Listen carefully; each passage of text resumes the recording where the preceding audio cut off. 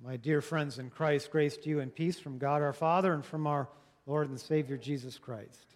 Amen. And Jesus said, "Listen to me, all of you, and understand. There's nothing outside a person that by going in can defile." Thus proving that our Lord has apparently never been to the Minnesota State Fair, where I will be tomorrow. Where there are no less than 80 different culinary options served on a stick, and every one of them deep fried pretty much. Now, hear me out. These wonderfully tasty atrocities, from deep fried Snicker bars to deep fried bison ravioli to buffalo chicken dough skits. Do you know what that is? It's spicy chicken dipped in donut batter, deep fried, and then put on a stick. Now, while they may defile my lower GI tract and blow my diet to smithereens, there is something that these foods will not do. They will not separate me as an unworthy outsider from my tribe. See? Because when I go to the fair, you know, my tribe will be all my fellow fairgoers, right? And the only culinary option that might cause a raised eyebrow would be maybe if I tried to eat a salad at the state fair. Unless that salad were dipped in donut batter and served on a stick, right? But the issues of ritual purity and defilement, who's part of us and who's not, who's in and who's out, who can stand in the presence of the holy and who is disqualified, right?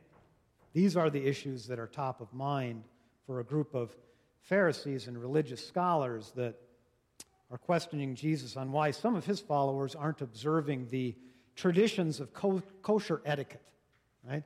In this case, the ritual washing of hands before meals. And I must admit to you that in my younger years, I was given to see these Pharisees and scribes in a pretty uncharitable way. A very two-dimensional way, flat, just like the frowny-faced little characters in felt that my third-grade Sunday school teacher would put up on the flannel graph whenever she was telling us these stories from the Bible.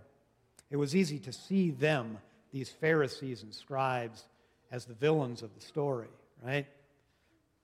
The obsessive rule keepers who were keeping their people and keeping us then from the true gospel. Well, perhaps my opinion of those Pharisees and your opinion of them too could stand a little sunshine. Now, if I were to call you a Pharisee, you'd be offended, right? But in actuality, you know, the Pharisees were simply a very religious people in a very religious culture. They understood their relationship with God to be mediated through some very tangible and very, very visible channels: correct worship and correct living with respect to the teachings of the Torah and the tradition of the elders, those who had come before them in the faith. And in the face of all of the other religious systems that were floating around these people in the Middle East at that time, the Pharisees and the scribes, these religious lawyers, living under Roman occupation, by the way, saw themselves as the defenders of the faith and thereby defenders of the holiness, you know, the otherness of Israel. If not for these Pharisees and their tenacity, worship of Yahweh might very well have disappeared from the face of the earth. At least that's what they assumed, right? And it's with that attitude that they questioned Jesus regarding this seemingly to us insignificant matter of washing before meals. They noticed that some of his disciples were eating with defiled hands, that is, without washing them. For the Pharisees and all the Jews do not eat unless they thoroughly wash their hands, thus observing the tradition of the elders. So the Pharisees and the scribes asked him, "Why do your disciples not live according to the tradition of the elders, but eat with defiled hands?" Well, historical study has revealed that Mark, in writing his gospel, may have overstated the case just a little bit with respect to what all of the Jews did or didn't do. Local custom dictated by varying degree among the Jewish population how they interpreted the Jewish kosher laws. But be that as it may, to these particular Pharisees and scribes, this was important stuff. This was no Mickey Mouse issue. To them, those traditions, they marked the boundaries for them, right? The boundaries of what it meant to be a holy people, trying to hang on to their identity in the midst of all sorts of temptations to abandon their Jewish identity. They might say to themselves, today it's chucking aside ignoring the rituals of washing before meals. The next thing you know it, we're sliding down that slippery slope and we're all of a sudden worshiping Satan. Sound over dramatic? Maybe, but not to those defenders of their faith. Cynthia Campbell, who was once the president of McCormick Theological Seminary in Chicago, says that the question that drove the Pharisees still motivates a lot of contemporary people of faith today. And it's an important question. In a religiously diverse culture, how does one hang on to one's holy identity and integrity?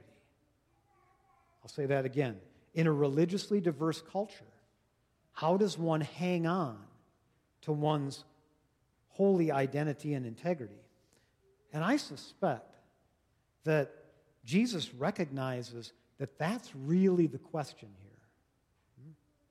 He senses that maybe the rules and the traditions of the elders, the outward signs of faith that were first intended to bind Israel to God, are now taking the place of that inward life of faith that God really wants for his people. A faith that doesn't simply advertise with the lips, but actually lives itself out with the hands and the heart. A faith less concerned with the display of God's teaching and more concerned with whether or not those teachings are being walked in, followed, put into practice. I think Jesus sees the danger of a superficial piety, kind of a religious identity politics, if you will. And he sees it and calls them on it. And he says, Isaiah prophesied rightly about you hypocrites when he said, this people honors me with their lips, but their hearts are far from me. In vain do they worship me, elevating human precepts and doctrines. What does our faith, our religious devotion, look like to the rest of the world? That's the question, right?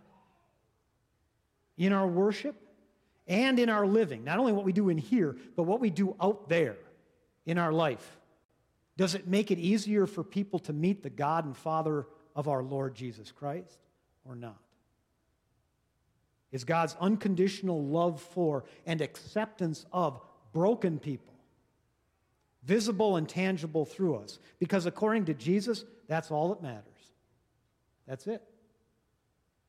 See, I think the good news today from Mark's gospel is there in the freedom that Jesus gives us. Traditions, right worship, they can be wonderful tools for us, but they're not the end game.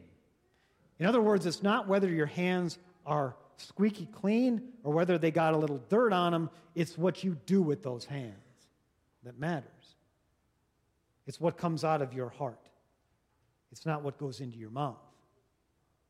And if the God of the universe takes up residence in our hearts, then we will be alive, you see.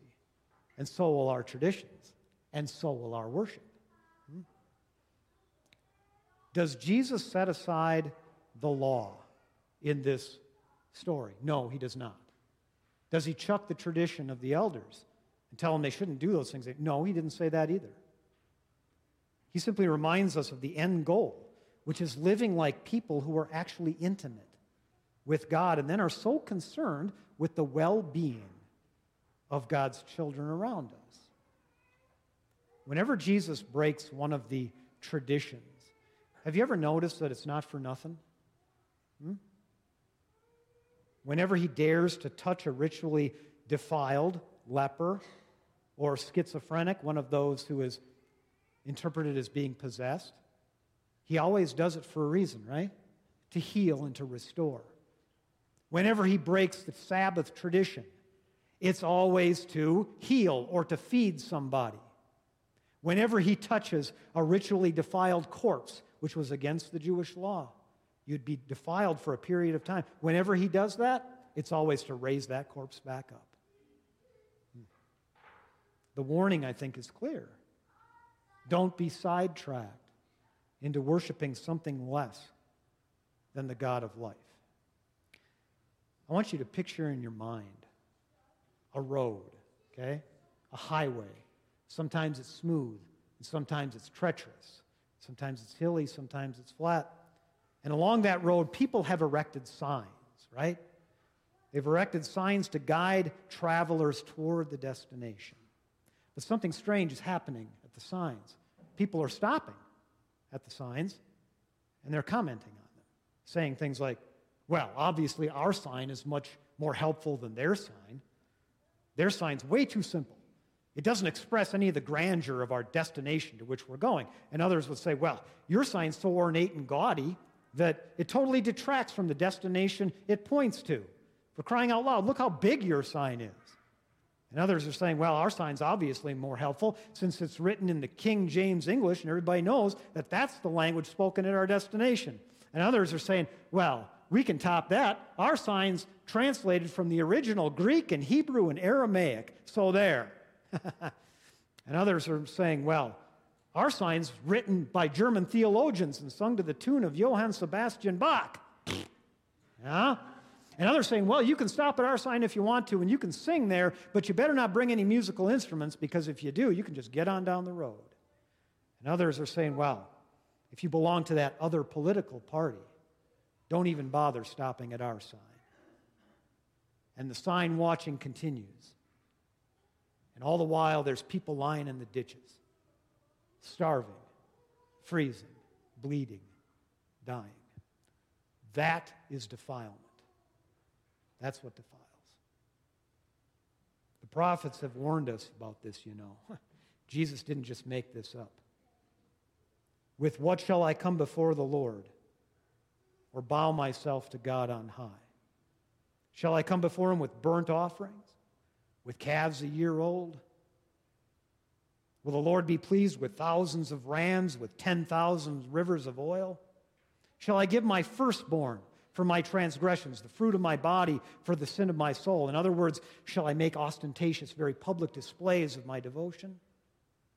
He has told you, O mortal, what is good, and what does the Lord require of you? But to do justice, to love kindness, to walk humbly with your God. That was the prophet Micah. Listen to what Amos says. Amos says, I despise your festivals. I take no delight in your solemn assemblies. Even though you offer me burnt offerings and grain offerings, I won't accept them. And the offerings of well-being of your fatted animals, I won't look on them. Take away from me the noise of your songs. I won't listen to the melody of your harps. But instead, let justice roll down like waters, and righteousness like an ever-flowing stream. And we wouldn't want to forget James, or his words to us from earlier this morning. Religion that is pure and undefiled is this: to care for widows and orphans in their distress, and to keep oneself unstained by the world. In other words, live for the sake of the vulnerable. You know, as Christians, we have all sorts of wonderful traditions and this awesome diversity of how we worship, and seemingly unlimited opportunities to witness to our faith. But our God is greater than our worship. And God's command to love is greater and far, far more powerful than any tradition we may lay on ourselves or on others. Earlier I quoted Cynthia Campbell, who said the question raised in this little dust-up with the Pharisees is, how does one maintain a holy identity and integrity in a diverse world? She said that when we respond, we can do no better than Jesus did when he asked, what was the greatest of all God's commands? Love God, love neighbor. It's that simple. And it is that complex. I pray that our life as Christian people will be one that reflects our being bound to the God of compassion and mercy. Our world, our country, our community, needs this from us, needs it desperately from us. An honest witness of what it means to be loved by Jesus. Amen.